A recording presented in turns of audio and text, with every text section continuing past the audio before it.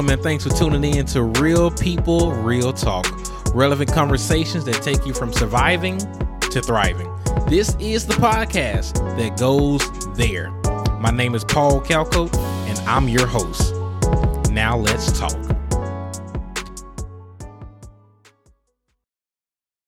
Today we are talking racial reconciliation, white privilege, the cancel culture, and even the blue flu that's taking place in Atlanta, along with other recent events that has really just rocked our nation.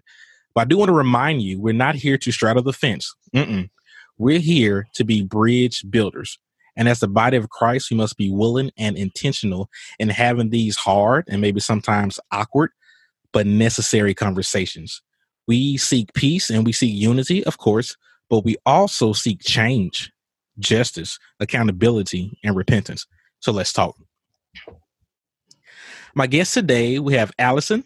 She is one of the founding members of the nonprofit organization Reset Camp, where she serves as the assistant camp director and also serves as a college and young adult women's zones pastor at Celebration Church in New Orleans. She's pursuing a degree in psychology and counseling, but most importantly, she is a Christ follower that just so happens to be Black. And then we have Matt Magoo, husband, father, activist that has served the local church for 35 years as a pastor and multi-ethnic church planter. He is the catalyst director for Unite Atlanta and One Race Moment Atlanta as well. He's the interim lead pastor at Cumberland Community Church. Matt is a Christ follower that just so happens to be white. But with Matt being in Atlanta and Allie being in New Orleans, hopefully this will be a great conversation just with the Falcons and the Saints rivalry. And so we'll just keep it at that. Yes. And then we have, I know, right? And then we have Kat Armis, writer and podcaster from Miami, that's currently residing in LA. She's working on her first book, What Women on the Margins Teach Us About Wisdom, Persistence, and Strength, where she writes at the intersection of women, scripture, and Latinx identity. Kat is a Christ follower that just so happens to be Cuban American.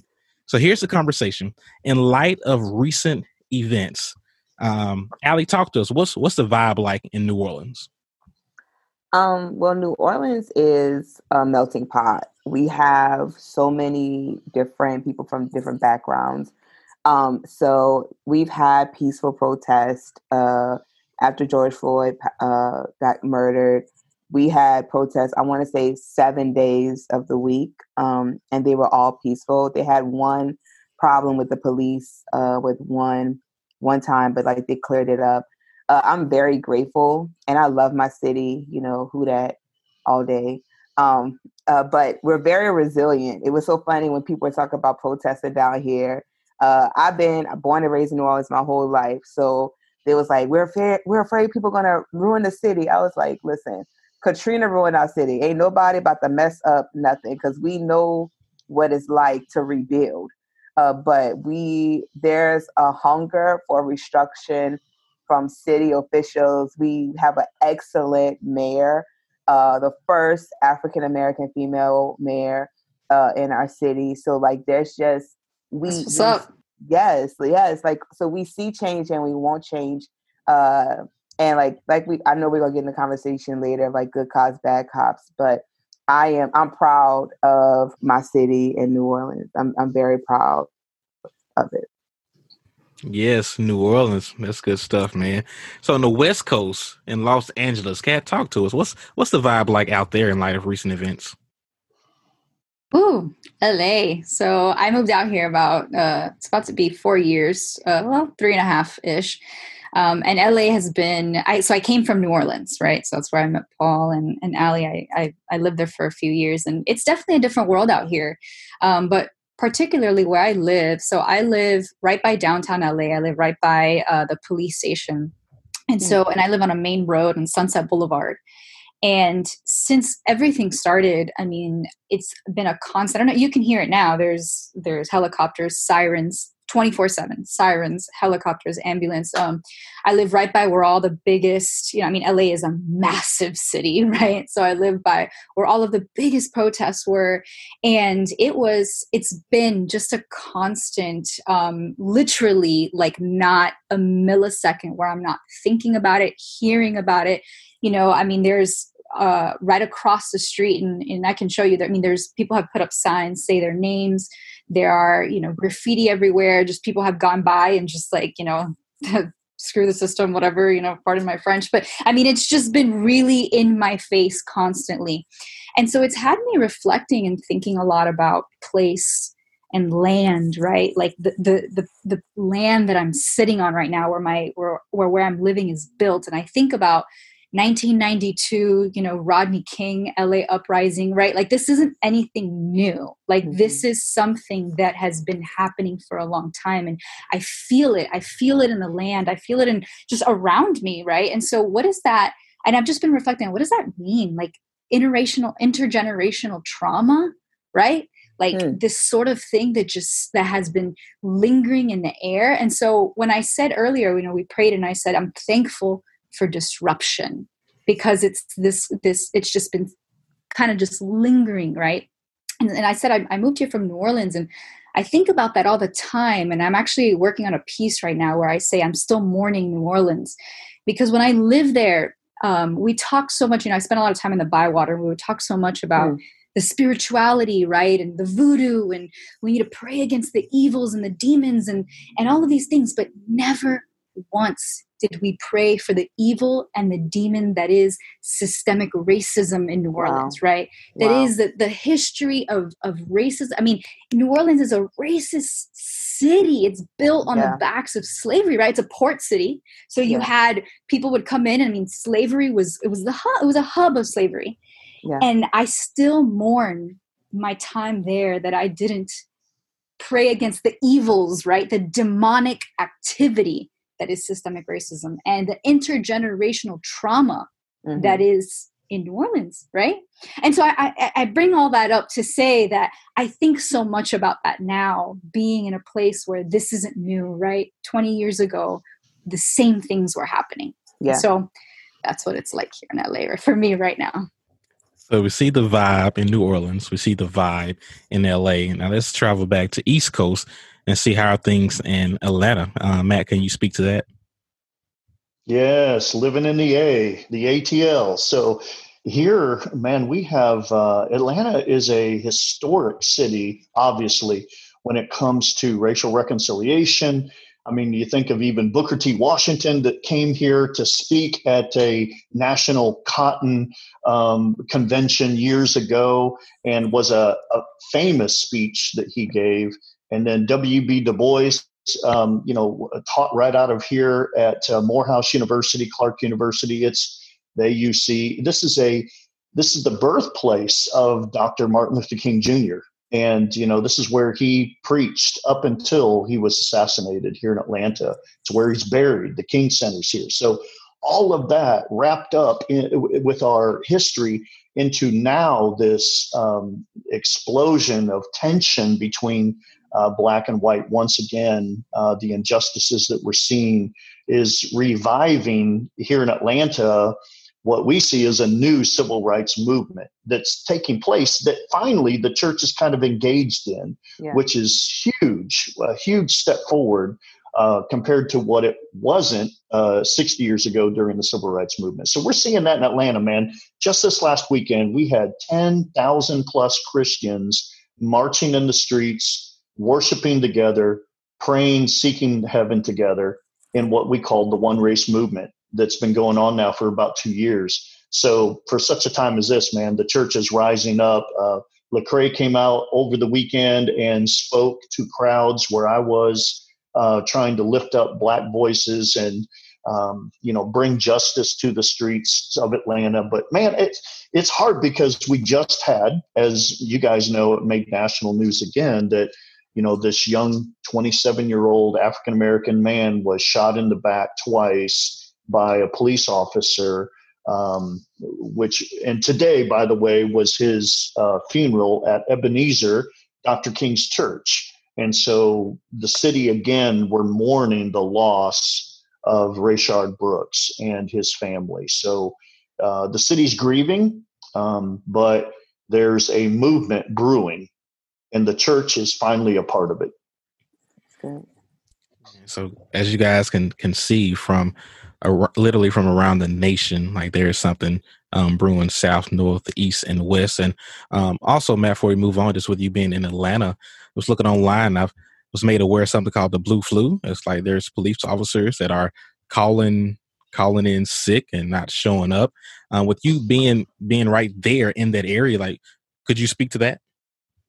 Yeah, we have the first African American female mayor here in Atlanta, Keisha Lance Bottom. She's become pretty well known in the last month and is a fantastic leader doing a great work. And she is not playing, man. She is not messing around when it comes to decision making, when it comes to any form of police brutality. And so, man, she has stepped up her game that way and has seen officers being indicted and loss of jobs on the police force, which has created this natural tension of our officers in Atlanta who are like, well, if it's so risky for me to be an officer right now, I don't think I'm going to come in. And so a lot of them are calling in sick. Like the other night I was listening to the news and there were 18 officers on one shift that called in saying they're not coming in for one reason or another.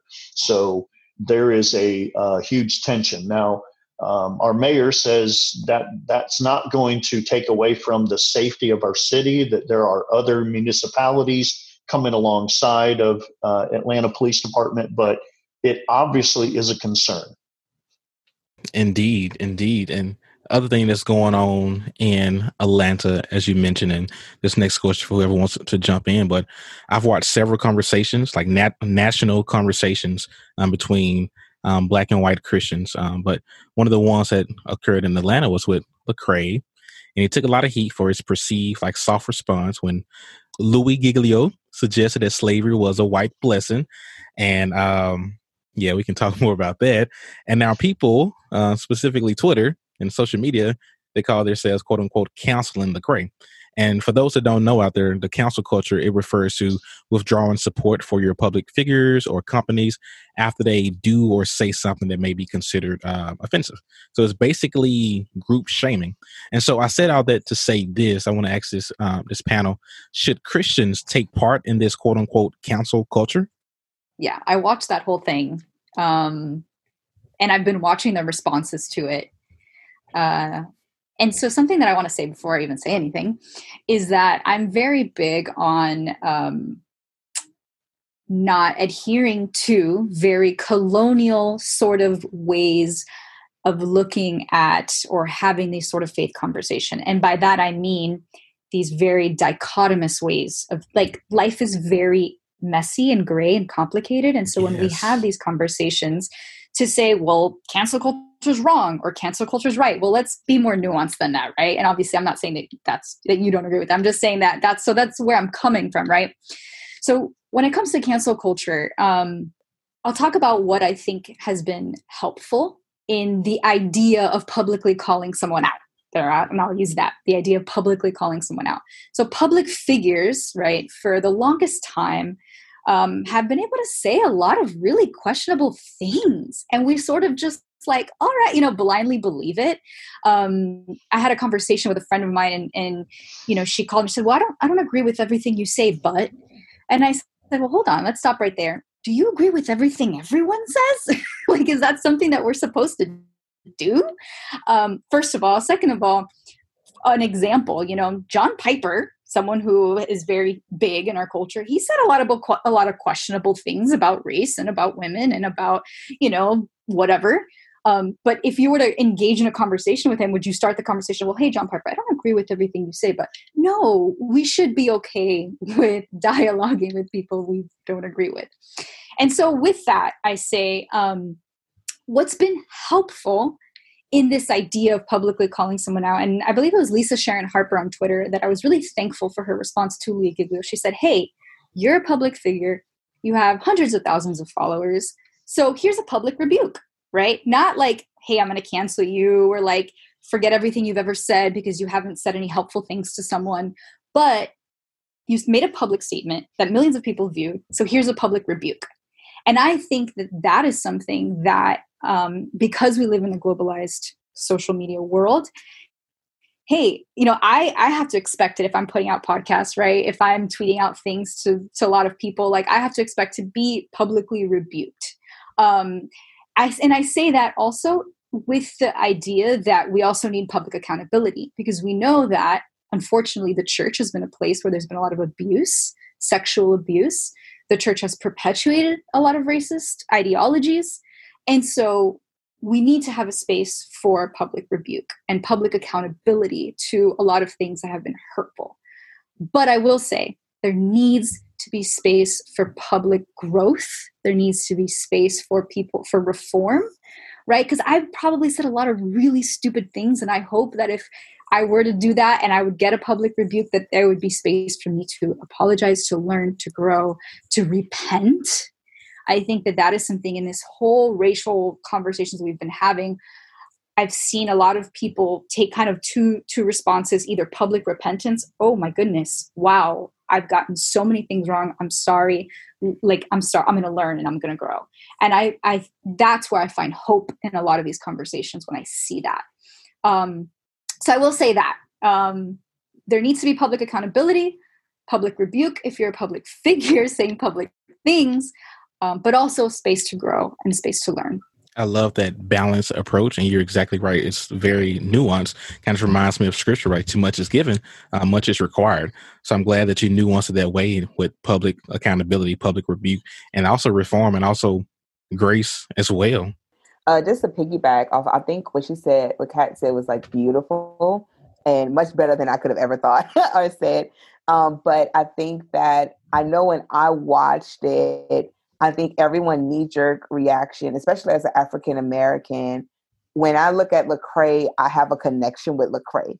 So I have an expectation for Lecrae because I listen to Lecrae's music and I hear how he's an advocate. I hear his story in his music. I go to his concerts. And so to see it, I'm like, Lecrae, what you doing, friend? Like, what's happening? And I think that I tell people all the time that like I'm an African American and I accepted Christ. I was born in this melanin, but I had to make a conscious decision to say I surrender my life to Christ. And so I feel like my initial thought is always black. Like my flesh is first. So my initial thought was like when I first heard, I'm like, we done. Like I was ready. I'm like, no, it's done. But I like the spirit is so quick and was just like, but I'm not done with you. So how you gonna be done with somebody else? And I'm like, oh, okay. And then you hear the apologies because I just didn't want to cancel Lecrae. I was like, cancel Passion, cancel Chick-fil-A, cancel all of the above. But we gonna get canceled. Just get rid of all of it. But right. But like I think I have to put myself in that situation, and I try my best to I pray and ask God, let me see things your way. Let me hear your thoughts. Help me with that. And when I look at a conversation, it's just like I can't be a person that's never satisfied. I can't shout. The church needs to have these conversations, and then when they have a conversation and they mess up on the first conversation they had, I can't be, y'all can't have no more conversations. I can't do that. So I have to accept the apology because that's what the church does. When someone messes up, we say, okay, you see where you messed up and you messed up big time and you understand blessings don't have no color. So now that we got past that, let's make sure next time we speak, we don't say that again. So now I think it's important to like give room for growth and give an opportunity for change, because now I can accept your apology, but just like true repentance, it comes with the action. Because I feel like even with certain companies, they could come out and say, oh, we are so sorry for being racist. Okay, let's see your guidelines. Have you changed in your guidelines? Have you changed in the structure of your executive board? What actions are you taking step in to show me that you are trying to attempt this change? So I think I'm interested in seeing the steps and actions after these type of conversations, because I'm not going to lie to you, if I do not see a change, not just talking about Lecrae in that situation, but if there is, let's say if there's a clothing line or something, and I found out they're sexual abusers, they're not getting any more of my money. Like, especially if you don't own up and you apologize, I'm not an advocate for that. I'm not going to support that, because you do not honor someone's body and someone's life like I do. Like, and I cannot support that. So depending on what I'm canceling, like, it's like what Kat said, I can't just put cancel culture in a box, because there's some things I'm going to support and there's some things I'm not, because I don't agree with everything. I'm not about to get a t-shirt that say I love Satan. Like, I'm not interested in buying that type of shirt. So I can't say I'm not going to cancel everything. But when it comes to this, I honestly believe that Christ has given us more. And I know for me personally, he's given me grace among grace among grace. So I have no room to say any Christian is canceled because of a mistake they made publicly. And those are some wise words. Those are just some wise words. And when I first saw it, you just saw the soundbite, like, oh, I know you didn't just let that man say that. So I had to pause and just watch the entire thing. A lot of times people can take things out of context and just run with it. I've watched other public conversations, like here in Houston, had Joel Osteen and John Gray, pastors. And then John Gray also talked with Stephen Furtick, and they had those conversations. And this one wasn't my favorite. I feel like they didn't listen to Lecrae as much. And I just want to say this is real people, real talk, and I got to get this off my chest. Like, don't just want my black face, but not be willing to hear my black voice. And so they was talking. And then that part. That's that part right there. Like, why wasn't Lecrae doing the most of the talking? Listen. Right. They invited him there. I'll be getting somewhere. Right. And then they didn't even have to. Wait, I'm a white brother, so let me answer that. I think you all know the answer, because when Louis is the lead pastor, he's in charge of that mega church. And so it's his stage, it's his place. And whites are uncomfortable having others talk about race. They like to control the conversation. We know this. I say it's a game, but it's not a fun game to play. And so when you invite guests of color on your stage, man, that you need to honor them and give them voice. And Louis, bless his heart, he's not on the journey far enough yet to even kind of have that kind of a real conversation. That was obvious to me. Thank you so much for interjecting that.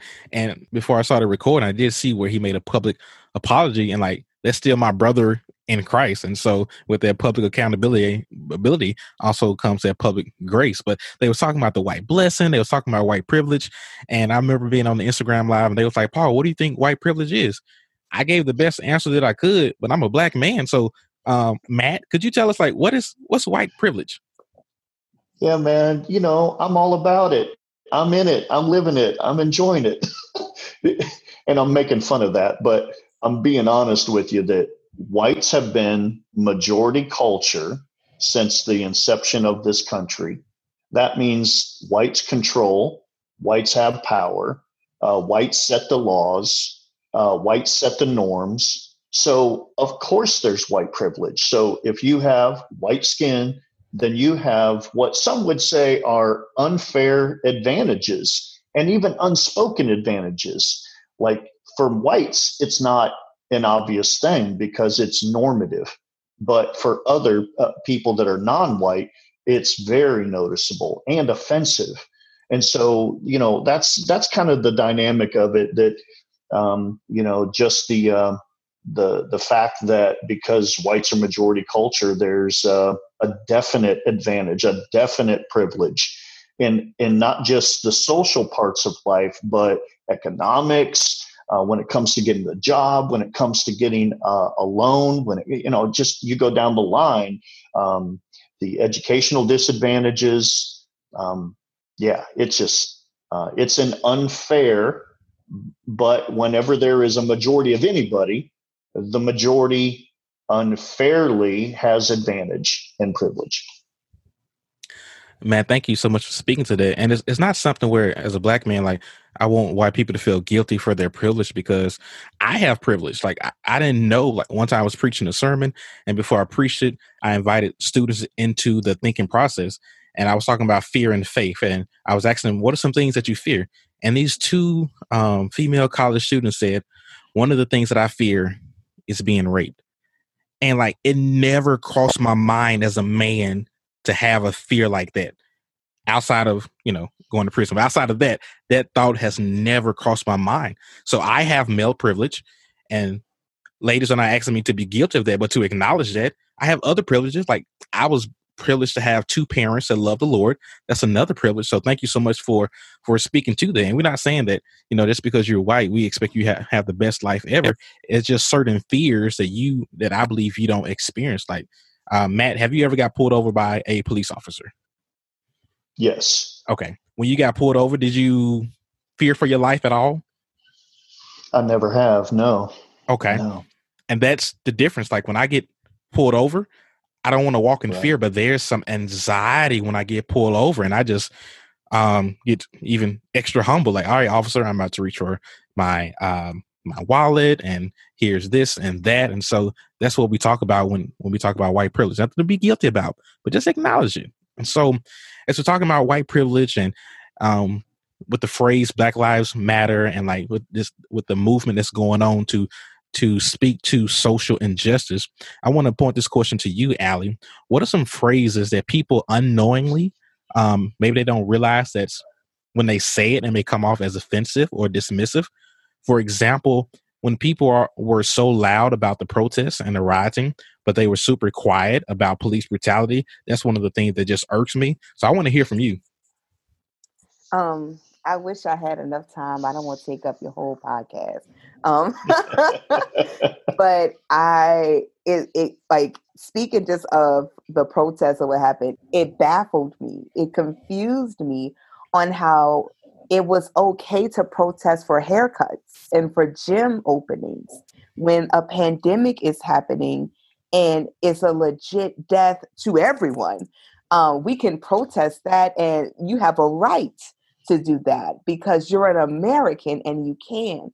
But when there's a direct offense and target on a human being that is filmed and shared around the world, when that protest happens, send out the military, send out policemen, put on the riot gear. Like they need to go home. It's just, that baffles me. And for people that can't see that, that scares me. Other things, when people say, I don't see color. That's only allowed if you're blind. If you are blind, it's okay because you cannot see. Exactly. If you colorblind, but I feel like I've never been colorblind before. But even if I watch a black and white movie, I could clearly see who's black and who's white. Right. I don't like when people say they can't see color because that's letting me know you're not acknowledging the beauty that is me. I love being black. Please see my color. I want you to see all of my melanin. And I love your color. I believe that's what brings culture. And that when you see me, that lets me know you respect me. When you say you don't see color, that means you don't see me. Another thing, as a Black woman, when I speak like this, I was telling my pastor, so like I'm a life group zone pastor. That's what they call it here at Celebration Church. And I have our like college young adult pastor. I was talking to him. I was like, I said, if you and I said the same thing, I said, if I was to say it in the same tone, the same speech, what you said, they would say that I'm being aggressive, that I'm being mean, that I'm being emotional, because I'm a woman, but also I'm a Black woman. Or so I have to watch what I say so I don't come off as the angry Black woman because I don't want to be perceived that. So I can't say what's first come on my mind because to not offend somebody, because not only am I a woman, I'm a Black woman. But if my pastor was to say it, oh, he has so much authority. Oh, he has so much passion. Oh, he loves it so much. That's why he speaks to us that way, as if we don't serve the same God. So other like micro things of like, oh, can I touch your hair? No, I am not a museum. I am not like, I'm a piece of art, but no, this is not a touch and see. I'm not as seen on TV button. No, you cannot touch my hair. Like now my friends, they are more than happy to, because I am a person of education. I love talking to my light-skinned friends, my white friends, letting them know, like, I have a protective styling right now. Like these are full locks. And I like to educate them so they aren't going out there. Like I am your friend and we have a relationship. Like I've had old managers tell me, because I have a fro under this, telling me I need to tame my hair. I need to do something with it. Now, like I'm still growing with the Lord, so my tongue sometimes quicker. And I was like, get yours to stand up because that's why you mad. And that shouldn't have been my response. I should have just called HR, but that was the first thing that came to mind because I'm like, I quick off my feet. But I think there's like, it's crazy right now because people are saying, I'm not racist. I have a black friend, but they don't, no one's wearing their Ku Klux Klan uniform outside right now. But some people may have it in their closet.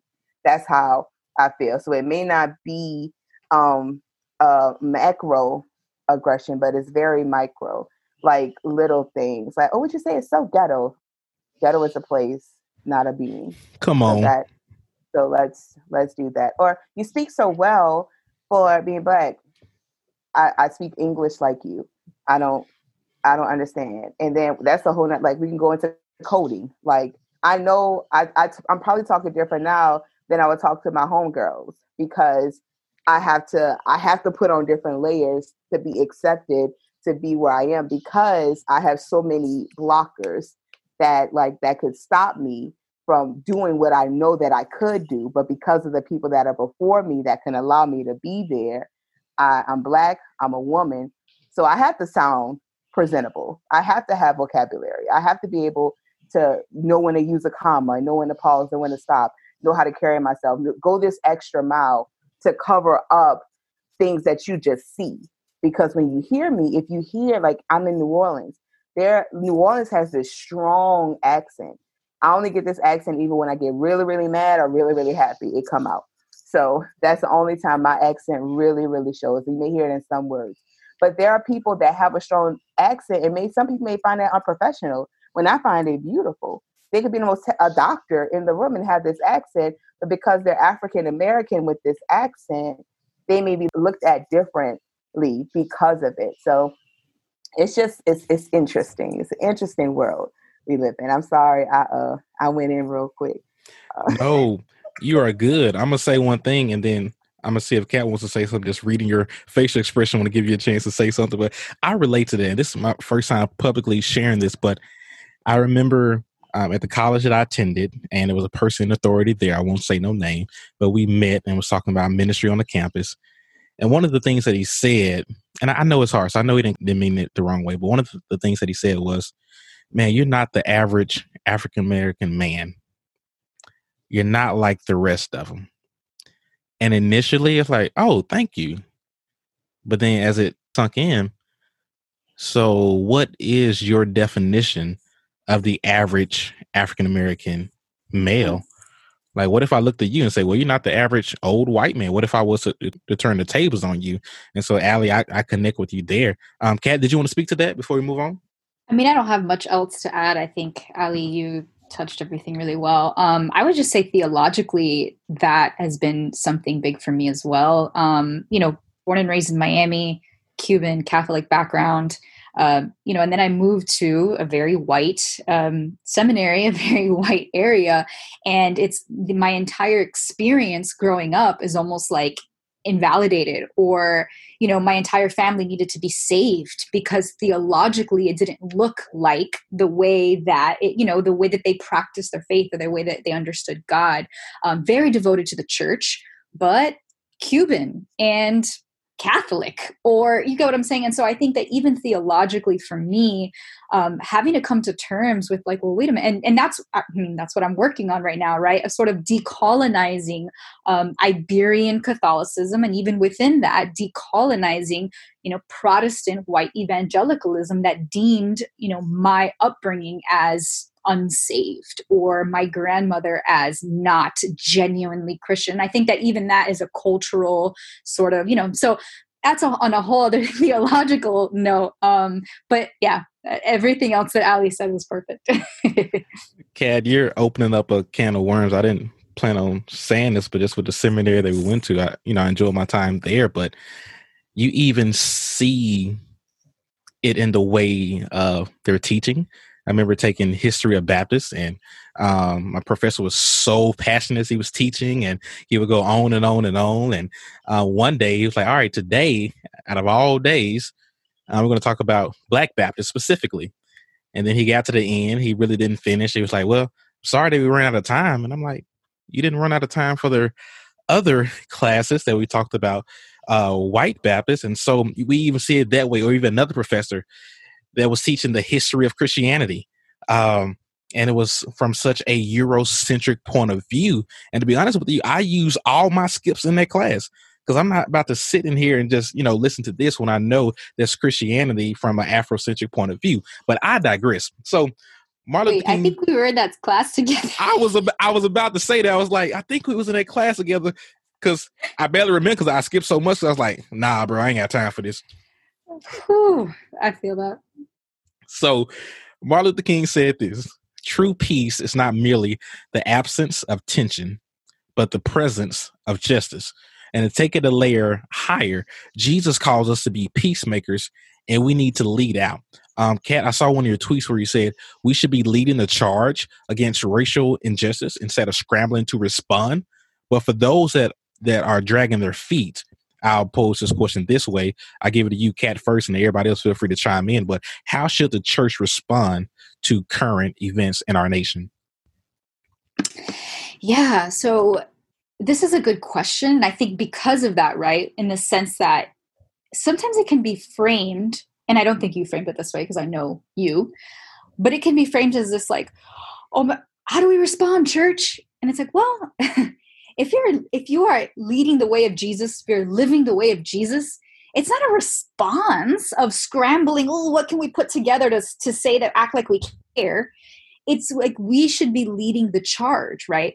And I particularly say the way of Jesus, because again, right, going back to European expansion in the colonial period, I mean, the cross was used, literally, the cross was married to the sword, and Jesus was married to empire. And from that moment forward, we had a very, empire Christianity, right? That's where slavery comes from, right? Literally the Iberian Catholic Church, right? I mean, it's not like, so I particularly say the way of Jesus, right? And so when we talk about, and again, I talk about decolonizing so much because that's literally my study, but when we talk about sort of like, decolonial theory, decolonizing from this, decolonizing even from white evangelicalism, I just wrote an essay on how white evangelicalism murdered my grandmother. And that's the idea that they considered her life, that it was nothing, right? Her faith didn't count, her life, So anyway, so I say this, the way of Jesus, because that's what we're trying to do, right? Like, I saw someone tweeted the other day, like, if Jesus saw a statue of himself somewhere, like, he'd probably tear it down too. And it's this idea of like, well, what is, right? Like, what would the way of Jesus look like?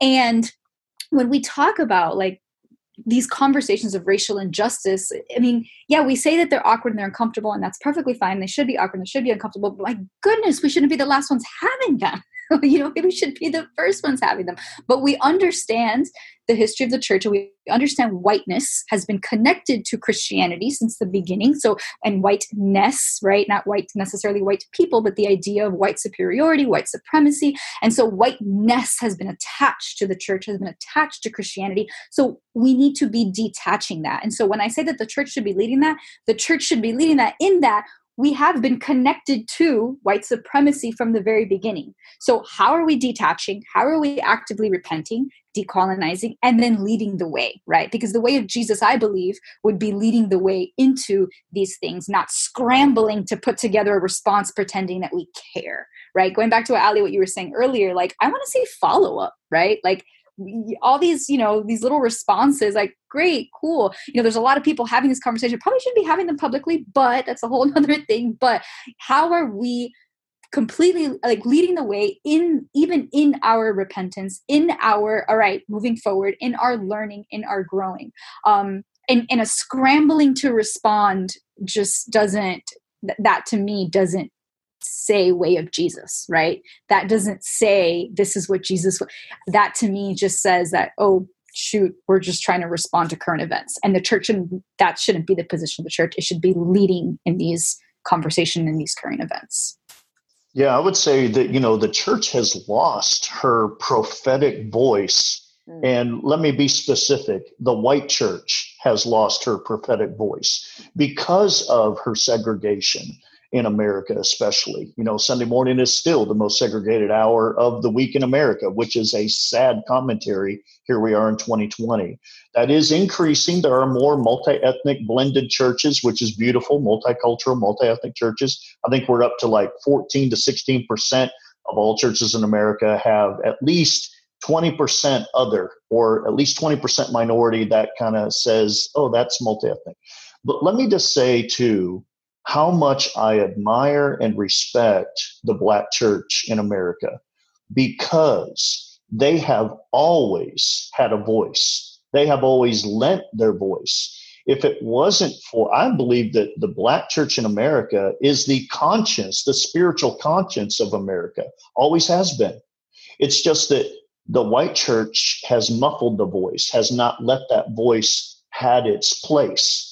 And so thank God for the Black church. So I always tell my white brothers and sisters, we need to pay attention to how the Black church has done it right over these years. How the oppressor needs to take a lesson from the oppressed. And so there just needs to be a engaging of the prophetic voice of God in moments of crisis, national, global crisis, and especially when the crisis has infiltrated the church by it being already too segregated. That's good. Y'all both have said like amazing things. I am blessed to be a part of a church that is multi-ethnic. We have our own Hispanic. I hate the word Hispanic. I'm trying to get out of it. I learned something earlier this year about like Hispanic, and that's not like a real thing. So my Latino and Latinx, because I read a book and it said Latinx brothers and sisters. And like they have their community, and like our pastor recently, he has always said he desired our church to look like heaven, but now he says we need to act like heaven. And that encourages me as an African American woman. And even though it's multi-ethnic, I am still a minority and it's predominantly white. But my church gives me hope of the future. I think that it's interesting now because it's like if you're silent, it's a problem. Because I honestly feel like 2020 was the year everybody felt like 2020 is your year of vision. God is going to there's so much vision. It's vision. I feel like when you have 2020 vision, there's clarity. That means you can see clearly. That means things are exposed. That means things that were kind of fuzzy are getting cleared up. And I feel like that's what's happening this year from the ground up. It's been a crazy year so far, but I think this is something the church has missed the mark on previously. I tell people all the time, George Floyd was not the first. Like, I feel like the biggest movement was when Trayvon Martin, like that's when it began, I believe 2014. And I wasn't at the church I'm currently at now, but they were quiet. And I was in youth ministry, and I was just like, and I had teenagers coming to me because they could relate, because they're a young Black dude and they wear hoodies and they walk to the corner store and just go get snacks and hang with their friends outside, because there's nothing else to do in the communities, because there's food deserts and there's no resources and there's nothing in those communities. So what else they gonna do except go walk to the store and walk back home? That's another conversation. But I think right now, like Kat said, like there needs to be continuous conversations.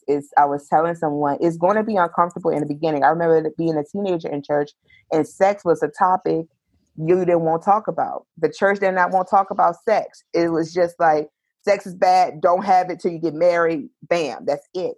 But now you hear more churches and pastors relationship goals and talk marriage retreats and singles retreats, and we talking about sex and all this kind of stuff. So it was awkward at first, but now the conversation is going. So it's still weird to hear like your pastor talk about sex. Like it's weird, but you're like, okay, at least you're talking about it. I feel like, not to compare sex with racism, but racism that's a tough topic to talk about, because your tithers may not agree with your stance in this. The people and your leaders and your top volunteers and the people that help you run the church may not take a stand in this. And I feel like that's just an L we may have to take for the kingdom to make this a normalized conversation, to just like we could say we don't stand on this, but we stand on this. and we don't stand on that and we stand on this. Like, this needs to be something that we will not allow any type of racism, either covert or overt. We don't allow it. But we will stand is the word of God. So I believe now churches there, I've seen panels, I've seen discussions. I know personally at my church, I have people in my ministry, and that's why I'm so blessed. Like, in my community, I have white, Black, like Hondurans, Guatemalans, like all of these people. And like, people are coming and asking questions. People are coming and repenting and saying, I once looked at an African American and thought this, and I know this was my flesh, and I want to have the compassion of Jesus Christ. How can I do that? So like, these aren't being filmed, and that's what I love, because this is what Jesus did. Jesus wasn't out doing all of this. He was having one-on-one conversations with the people, but the people he called out was the Pharisees, because you know better, and because you're the people that's leading these people. So I think that like the church can do better as we move forward. It just, like, consistency is key. And if we're not consistent in the conversation, then it will die down. And especially now, as people, like, everybody kind of stuck at home. So like, when we get back into the building, Vacation Bible School, mission trips, Christmas parties, New Year's resolution, like events, planning, I fear that it'll go back to the back burner until there's another hashtag and another video that's released. And that's my biggest fear. I don't want us to wait for another hashtag and another video to be in the forefront. Just like I said, like with the civil rights movement, the Black church was the hub. Underground Railroad, the Black church was the hub. The church was the solution. It wasn't part of the problem. So I think now that we are trying to become more of a community, both Black and white, and try to be more diverse, like hearing gospel singers sing the contemporary songs and seeing even the blend in the music. It's time for us to come together and be that center and be the voice of the country and allow God to have this revival that we say that's about to happen, and pray and seek and know that he can do this. But we got to get out the way and just let him do what he's going to do. All of y'all have said some things that's very thought-provoking. And for my listeners out there, if you are offended by the fact that we said the Black church, well, it wouldn't be a Black church if we would have been kicked out of the church in the first place, but I digress. Al, you also mentioned something about how some leaders, they may not be so focused on, Black or white, but they're focusing on green. And depending on what stance they take, they may lose some tithers. And if you're afraid of losing tithers, you're in the wrong profession. All right. Just want to say that. Mm-hmm. And yep.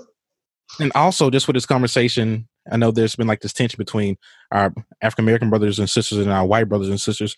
But at the same time, Kat, can you speak to this? Maybe even correct me. And I depending on how I may edit this out, but I really want to know, like, what's wrong with saying Hispanic? Because, like, I'm in Houston now, and I got a lot of Latina brothers and sisters, and I just want to know the right thing to say.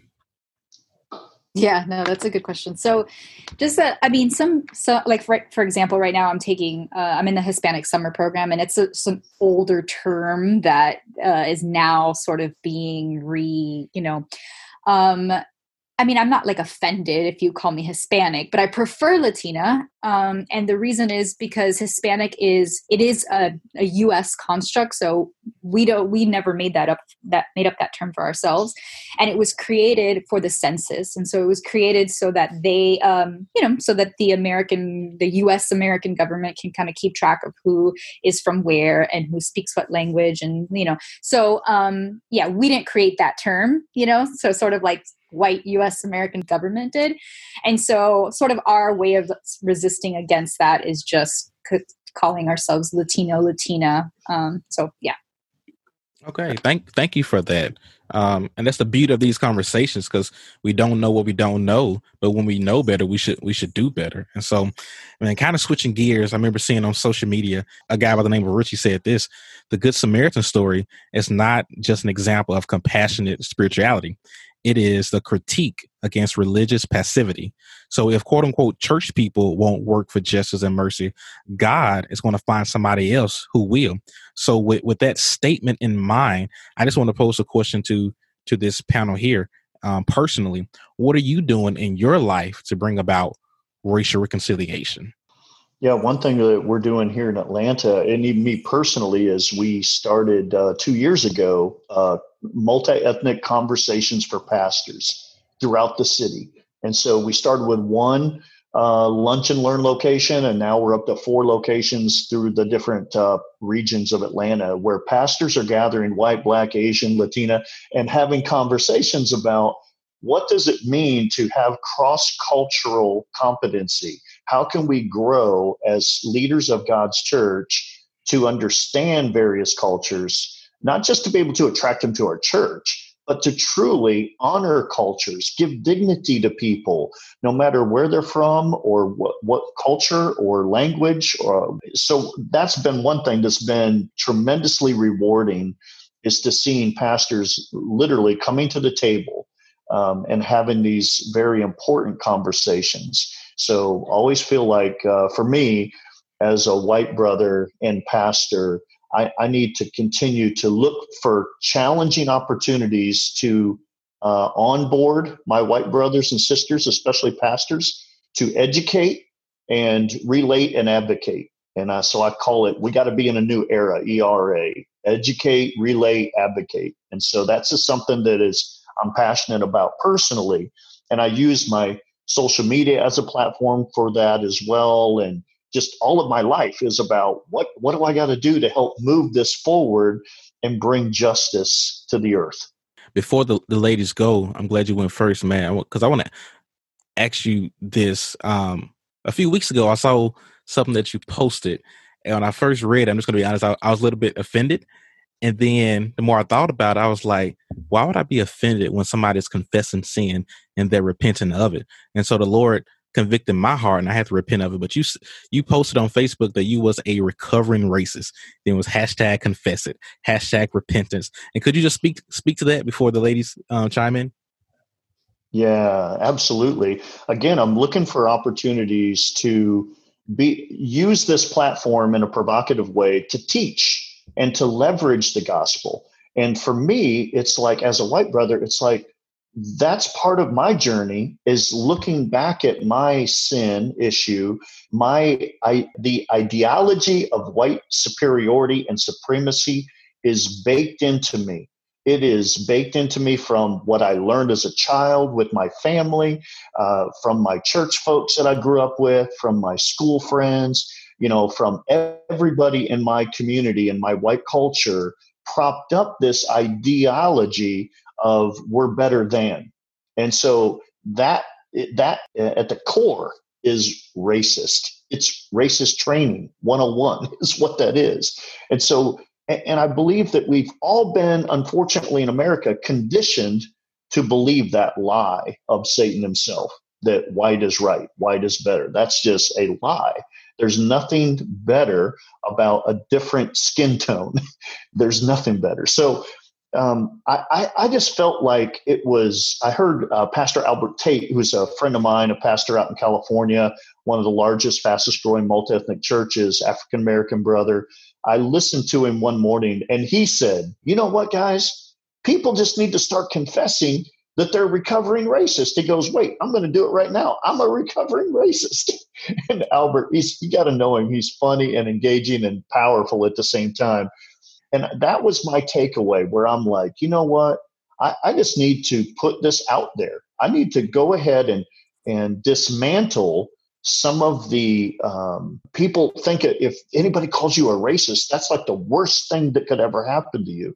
And it is pretty intense. But I wanted to dismantle that by saying, I need to confess and say, I'm a recovering racist. So it's almost like, somebody that goes to the AA meeting and say, hi, my name is Matt. Hey, everybody, I'm a alcoholic. And so I wanted to play off of that a little bit to make the point that it takes a lifetime, even though God's forgiven me of that racial thinking and tendencies, it is a lifetime of recovery because white supremacy and white superiority is so strongly baked in. We're conditioned that way. So I just put it out there. I just thought, I'm just going to put it out there and say, 20 years ago, I had a huge revelation where the Lord put me at an altar with 300 African American pastors and white pastors together, and we lamented, we cried, we repented 20 years ago at the altar. And that was a huge turning point where the light bulb went off of, oh my gosh, I have these tendencies and struggles that are seriously ungodly. I just wanted to say, Matt, thank you for that. I think that's really good. That's something, and I guess I can just go ahead and also answer your question, Paul, but so much of moving forward requires that we look back, right? Like so much requires that we have to look back. We have to look back at the history of where we come from, of our denominations, our everything, right? Our churches, the institutional church, the whatever, the on the ground church. I think that so much of being able to move forward takes so much looking back to understand how we got to where we are, why we're here, and how we can dismantle it, because we don't know if we don't know what it's built on, the foundation that it's built on. And so I think for me in this work, a lot of it is, okay, let me do my own homework of going backwards, right? Let me do my own homework of learning as much as I can about our past so that I can help in this process. I'm a writer and I podcast as well. And so as I move forward in my writing and my podcasting, and I've been talking about this stuff for a bit, but I can't continue to do that and continue to offer a way forward if I'm not continuously looking in my own heart and constantly looking at ways that I have internalized. So I say that just in the same way that I have upheld racist ideologies, that I have upheld these things, I've also done the same thing as being a woman. I've upheld and perpetuated sexist ideologies and sexist, ways of being and ways of understanding the world. We as women, as a Cuban woman, I myself have been a part of the system. I've been a part of the patriarchal and very male-dominated and white-dominated system. And so I need to constantly be undoing those things in myself too. And I think specifically for me, because racism is rampant even in Latina communities.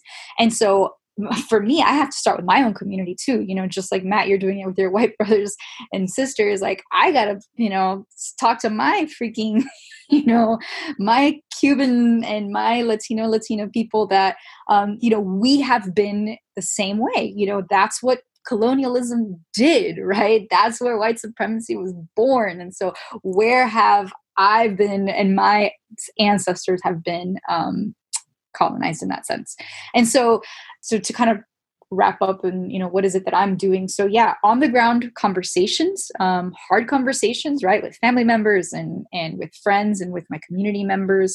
And with that, I'm able and continuing to learn and continuing to, where I can help educate, because that is very exhausting in many ways.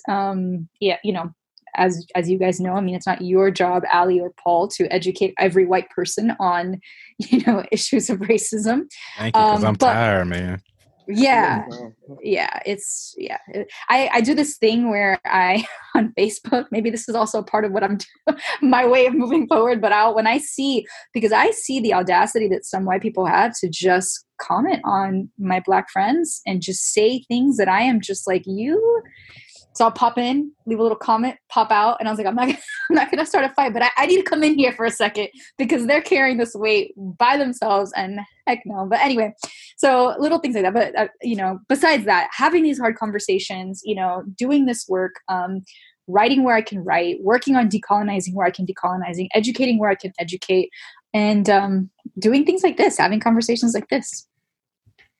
Yes. I want to thank Matt as well. I think that was very bold. I think that was very, Paul, I like us these conversations too. And it's like you Black first. So you got that first knee jerk, like, wait, what? Like, and you're like, wait, yes. you what? Because it's like, so I've been around you all this time and you this. And so. Right. Do I need to press unfriend? Like, what's going on here? It's like, but you're like, let me read this again. Let me step away. But I am personally grateful for that because, as I said earlier, I've been having conversations with people in my community. It is so funny. The Lord presented this role to me last year, and I wasn't for it. I feel like, and that's how you know it's God, when you say no the first time and he like, nah, this really what you're supposed to do. And so I continue to ask, like, why do you have me here? Why do you have me here? And then when all of this went down, when the George Floyd thing happened, I was grieving. I wasn't able to understand how I was feeling till much later, because when you grieve, you know you're grieving because it's a loved one. But I couldn't understand how I was grieving someone I didn't know. But I was grieving, and you have Zoom meetings and you have all of this. And like I said, I'm on a church staff, and so when this is happening, I am not one to hide my facial expressions. So I couldn't hide my hurt. I couldn't hide my pain. I couldn't hide. Uh, I would have my camera off, but my tone of voice wasn't. I'm a very joyful person. I love to have fun. I love that, but I wasn't in the mood. I wasn't for recording a welcome video. I wasn't for recording announcements because I was hurting. And I think I have amazing coworkers. I'm beyond blessed about a community that I have. And when it was like one morning, they was like, Allie, we want to see your smile. We want to see your face. And when I removed my camera and they saw my face, and I tried to crack a smile because I fought for joy.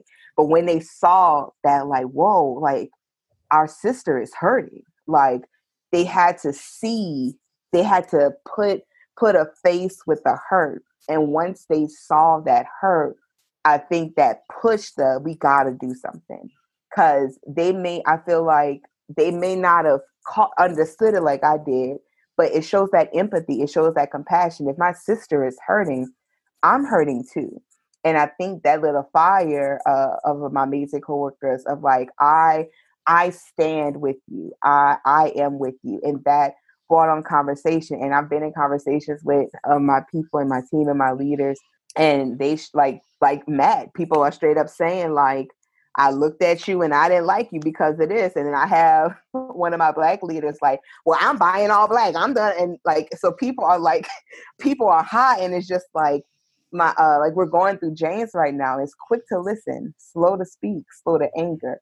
And I noticed when I've been applying that, even as a Black person, listening to the white people like confess, and it's just like, I have to be quick to listen and then like speak slowly, because when I speak slowly, I'm listening to what I'm saying, and I'm also allowing the Holy Spirit to shut me up so he could say what he's supposed to say. And slow to anger, even that little anger that I have, it won't fester and it won't grow, because I listen, not just to the words, but to the heart posture, to the body language, to the Holy Spirit that my brother or sister is speaking with as well. So I think it just, as I said before, it just has to be consistent conversation, and people just have to listen. I think people aren't listening, and not a listening in response, but listening to learn, listening to hear. I've been telling people, like, if any of you, I don't know, if any of you were to come to me crying, whether you have hurt someone or if someone has hurt you, I wouldn't have asked, why are you crying? I want to comfort you, like, because I see you crying. I want to make sure you're good. And then once you're good, we could have a conversation of why you're crying. You could confess and say what you did because you cried, or you could tell me what somebody else did. But my first initial thing is, I see you crying. I think what hurts is like some people are crying, like legit crying out or just hurt. And people don't care about that. They want to know the why. Like, you could get to the why later. But like, where is that compassion? If we say we love Jesus, the Jesus in my Bible show compassion. So like, if you say you read the same Bible as me and you're the same Jesus as your Lord and Savior, like, I don't understand how we have different feelings when it comes to empathy and compassion. So I think that's the first step in having healthy reconciliation and continuous conversation. And I agree, like Kat said, like, you know, I don't have the energy to educate everybody on Black history. But what I did, like someone on my church staff and myself, we made a resource page, a document with articles, with books, with YouTube videos, with movies, and podcasts. So people could just go to that instead of keep coming to me. Go to that, and then we could talk about that, I think. But as a leader, I have to be open to the conversation. I was called to teach. I was called to lead. So I will have those type of conversations, but I've learned myself, I'm not having conversations with brick walls, but I am willing to have a conversation with someone that says, I'm just trying to relearn. I'm trying to understand. Why is it this way? Why do I feel this way? honestly, if you tell me you racist, but you just kind of want to hear where I'm coming from, I would rather that than you attempt to be stuck in your ways than just trying to push me to the side. If you're a follower and believer of Christ, if we're part of the same body, there's just an expectation of empathy and compassion that I have because we serve the same God. And so I don't even know where to respond with that, Allie or Kat or Matt. But with Matt, like when I saw that comment, I had to realize I can't judge one person based off one post. I've been Facebook friends with him years, and I constantly see him planning multi-ethnic churches and uplifting his Black brothers and sisters and being all about Christ. I just want to say that, like, and I had to check myself too. Like, if you see somebody post one bad thing, don't judge them just on that, and be willing to have a conversation with them. And I wasn't gonna say this, but Allie, you brought up some good stuff where now I'm getting, different coworkers are, inviting me into the process of helping them with their sermons and things like that. And I don't mind. And so I'm just going to be honest. This is a real people, real talk. Part of me is like, I've been Black since '89. That's my flesh. Like, all right, so now you want me. That's my flesh. And so, as Allie said earlier, that's the Black person in me, that knee-jerk reaction. Like, why you didn't ask me sooner? And to my coworkers that's listen, like, I work at a church that's very diverse and multi-ethnic. And I like at one meeting, we just kind of stopped the business, and he said, I want to hear from y'all. And when he did that, I was like, man, you want to hear our voice? But that's another story for another day. But then the other part of me was like, this is a moment that I should not squander. The Black voice has been amplified, and I need to steward this moment well. I need to get out of my feelings. I need to not take offense. And if I'm asking them to listen to me and now they start listening, I can't get offended just because I thought they should have, asked me sooner. And so I just want to say to my African-American brothers and sisters, as our white brothers and sisters, or our Latina and Latino brothers and sisters are asking us certain questions, don't get offended now that they didn't ask sooner. Let's be happy that they're asking now. Amen. And so all that to say, as we talked about the Facebook post, in light of just all that's going on, social media is neither good or bad. It's a tool. But lately, just like most election years, it's very ugly. It's a very divisive place, even for Christians. So I want to ask you guys just to give, and we can start with you, Matt, just any words of wisdom on how to best engage in social media during this time? Yeah, it's challenging. It is really challenging. And so I had someone post on something, a comment on something I posted today, and a white brother, and I'm just like, oh man, why did you say that? And I'm just like, I don't really have the energy right now to respond, but I'm going to, but there are times where it's usually better not to respond in the moment, but to push pause. And especially if it's a hard one that, gosh, this is going to take some time, or sometimes it's best to take it off the post itself and private message someone and just say, hey, I saw you said this, man, can we dialogue, or can I call you? So I just think that because what that does, man, if we respond of everything, I would have no time to do any ministry because it would, and people just, go way too deep into these comments, and I'm like, oh. And when I start seeing my friends go after somebody, I'm like, no, don't do it, don't fall for that. So I always say, man, have a lot of restraint and push the pause button. I have to do that personally. So thank you so much, Matt, for sharing this. So, Kat, I want to hear from you. Just all this craziness with social media. What wisdom would you give to people?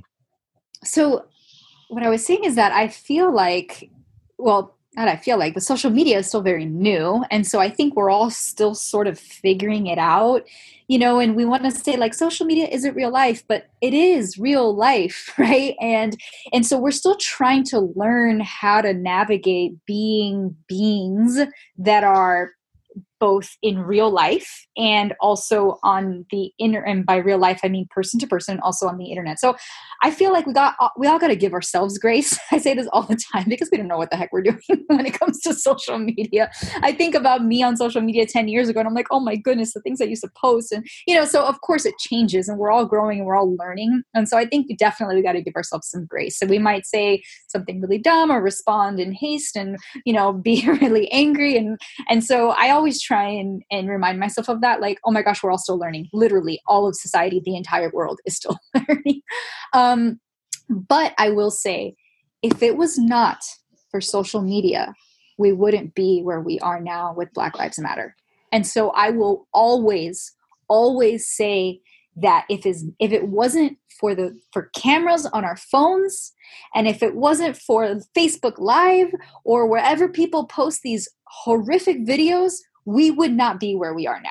And so I think that we need to keep raising awareness, keep writing, keep speaking, keep doing what we got to do. I think Matt, you hit the nail on the head. We got to pause sometimes. We got to take it private sometimes, but don't stop, right? Like don't stop posting, don't stop, because look where we are because of that, right? 100% prayer and discernment and 100%, restraint. I was talking to actually two friends from NOBTS today, and I had messaged them because I kind of popped in and I responded, and then I popped out and I was like, I'm not going to say anything else. I just really need to say, but I said, I see you guys battling a lot of people by yourselves, and I was kind of like, sorry if I just pop in there, and they were like, no, it really is just us a lot of the time, whatever, and I said, remember, like, blocking or muting or whatever can be a spiritual discipline, right? Like if you need to do that, because there are people that aren't trying to learn. There are people that are just straight up trying to be jerks, right? There are people that are just trying to just stir the pot for no reason other than just being jerks. And so I think, like, if you need a block, if you need a silence, whatever you need to do as a spiritual discipline, do it. But yeah, I think I think we are where we are right now because of social media, both the good and the bad, right? So yeah. Y'all said everything so well. I agree. With both parties, I think everything has good and evil in it. Everything has pros and cons.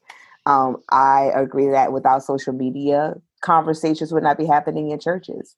Without social media, I feel like churches can see it put more fire under some people, because it's like, I've learned that, like, when millennials, we're used to getting our news and updates right there, because with Twitter, like, I just scroll down and it refreshes and it gives me the update on whatever story I need.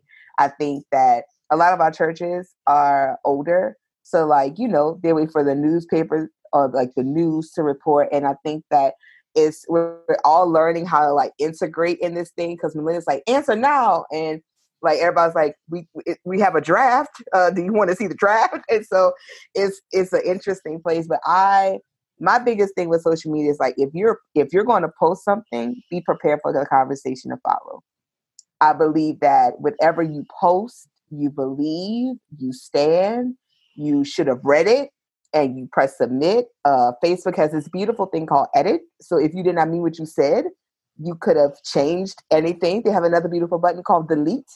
If you did not mean what you said, it could have been deleted. You posted, you shared because you had a belief. I would encourage people to read dates. I would encourage people, because people are posting articles from 2014 and we in 2020. Read dates. Don't just get sucked into headlines. Read full articles, watch full videos. Make sure wherever you stand matches what you post.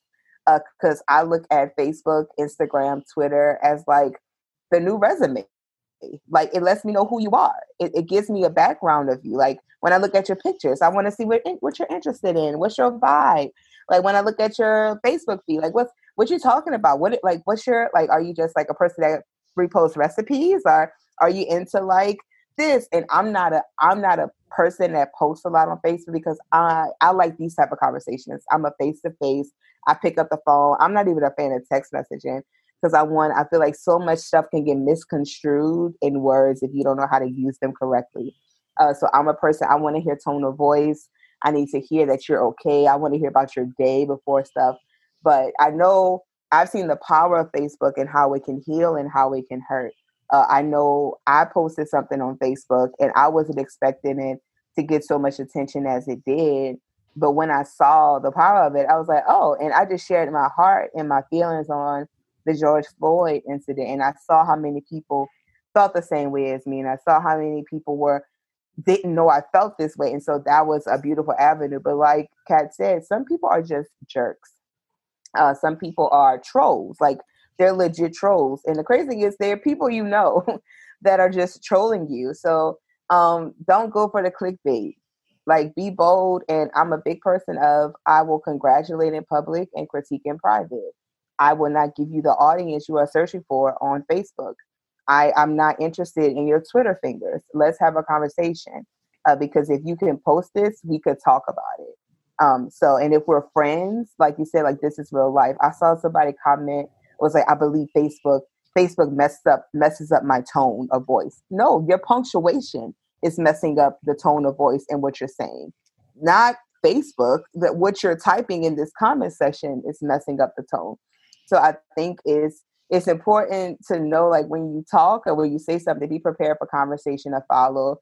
If you have access to social media, you have access to Messenger, you have access to FaceTime, Zoom, texting. Like, you have these avenues. So don't shy away from a topic you spoke so boldly about and premeditated about when you post something. Because whatever I post, I'm prepared to discuss. And I believe that people should post with preparation to discuss and stand for what they post, whether I agree with it or not. I would prefer that way. But if you post something and it deeply offends me and I call you friend, and even more importantly, if I call you brother and sister in Christ, there'll be a conversation. And then also, like I said, I don't talk to brick walls, so I will unfollow. I love a good block report. Like, it ain't nothing for me to unfriend. I have no hard feelings, because we could be cool, but I don't have to be your friend on Facebook. There's nothing that says I got to be your social media friend. So I love you for sure. Like, I love you just as Christ does. Like, we cool, we could chop it up or whatever, but I don't have to subject myself to nonsense and what I believe is ignorance because you just want some likes and followers. Yeah, as it relates to social media, yes, please check the dates and also check the sources. And for those out there that don't know, if you see something offensive by the Babylon Bee, it's satire, okay? It's not a real news source. And please, I said this in a previous episode, but please pray before you post. Man, this conversation has been great for me. I have been encouraged. I have also been challenged. And if you're looking like for next steps, just to sum up what they said earlier, like, show empathy, show compassion, be willing to have hard conversations like we're having right now, and then examine the history so we can do better.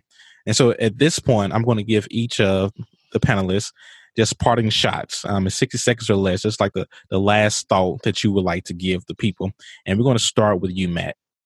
Yeah, I think we're at a place in history where we who love Jesus need to be bold. And this is a time where, yes, we need to be loving, but we need to be truth tellers and honest, of all things, racism and justice oriented. So it can't just be Jesus only. It's got to be Jesus and justice. That's the complete gospel.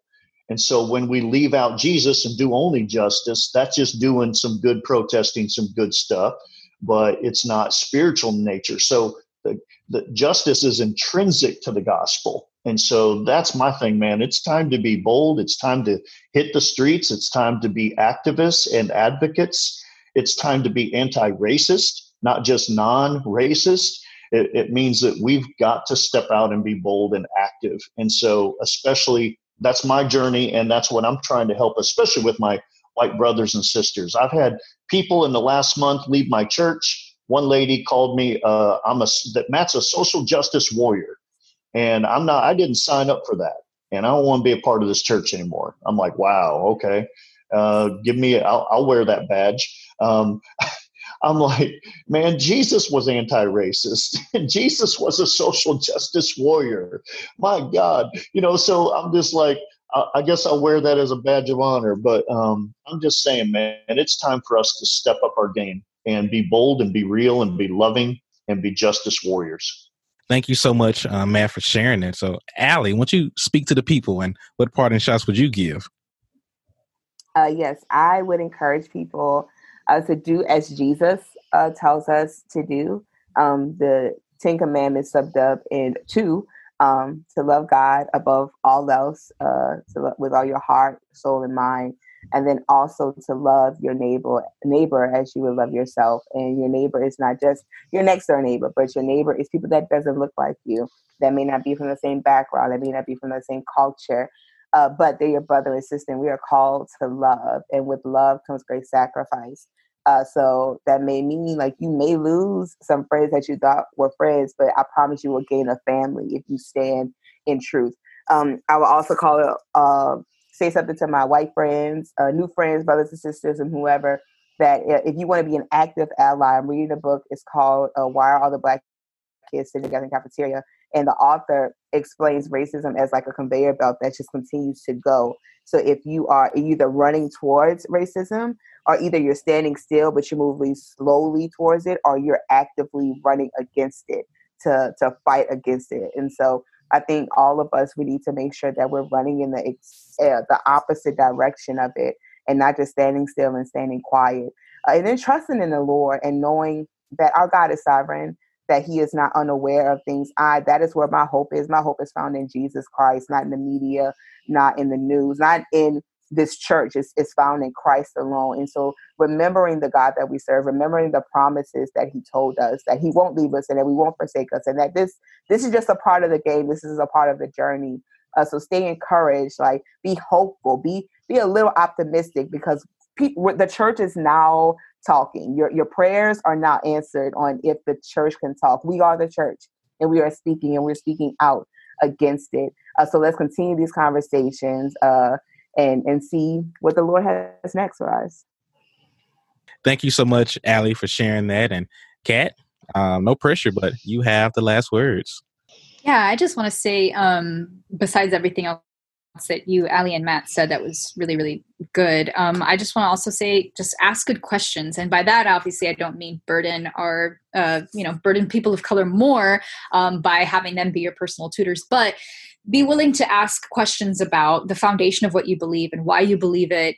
Be willing to question, like I say, question everything. I mean, God can handle it. Like, God's not going to be, like the foundation of, who God is not going to crumble because you're questioning what you believe and why and who taught it to you and the foundation of where it comes from.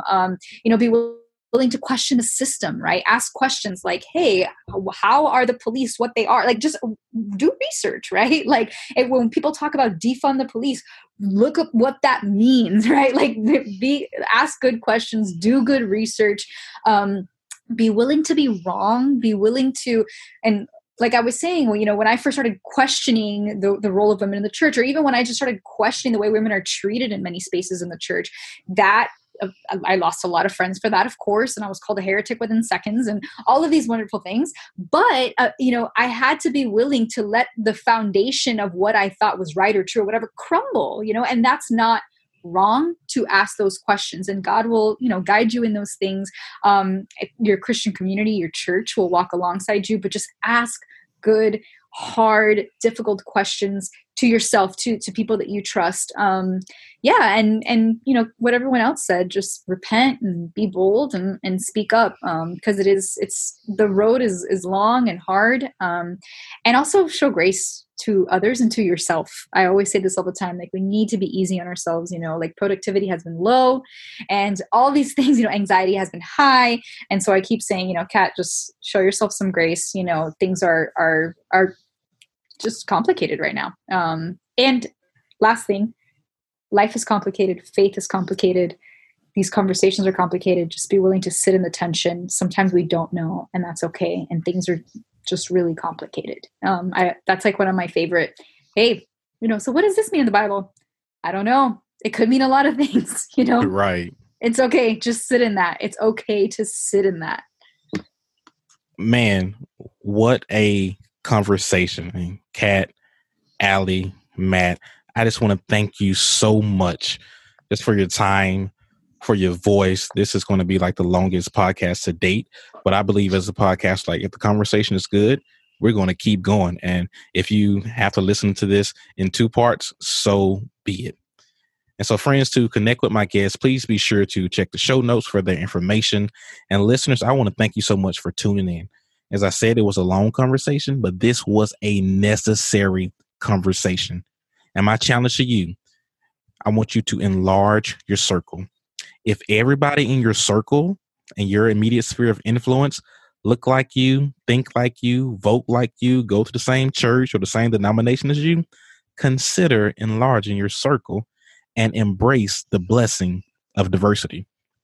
Man, Isaiah 1:17 says, learn to do good. Keyword learn. Seek justice. Correct oppression. Bring justice to the fatherless and plead the widow's cause. You see those action verbs there. Friends, we have work to do as we aim to bring about change and solutions. Last thing for real, Galatians 3:28, there is neither Jew nor Greek, neither slave nor free, neither male or female, for we are all one in Christ Jesus. But before we can become one and truly embrace unity in the midst of diversity, we must have these necessary conversations. Thank you so much, and we'll see you next week.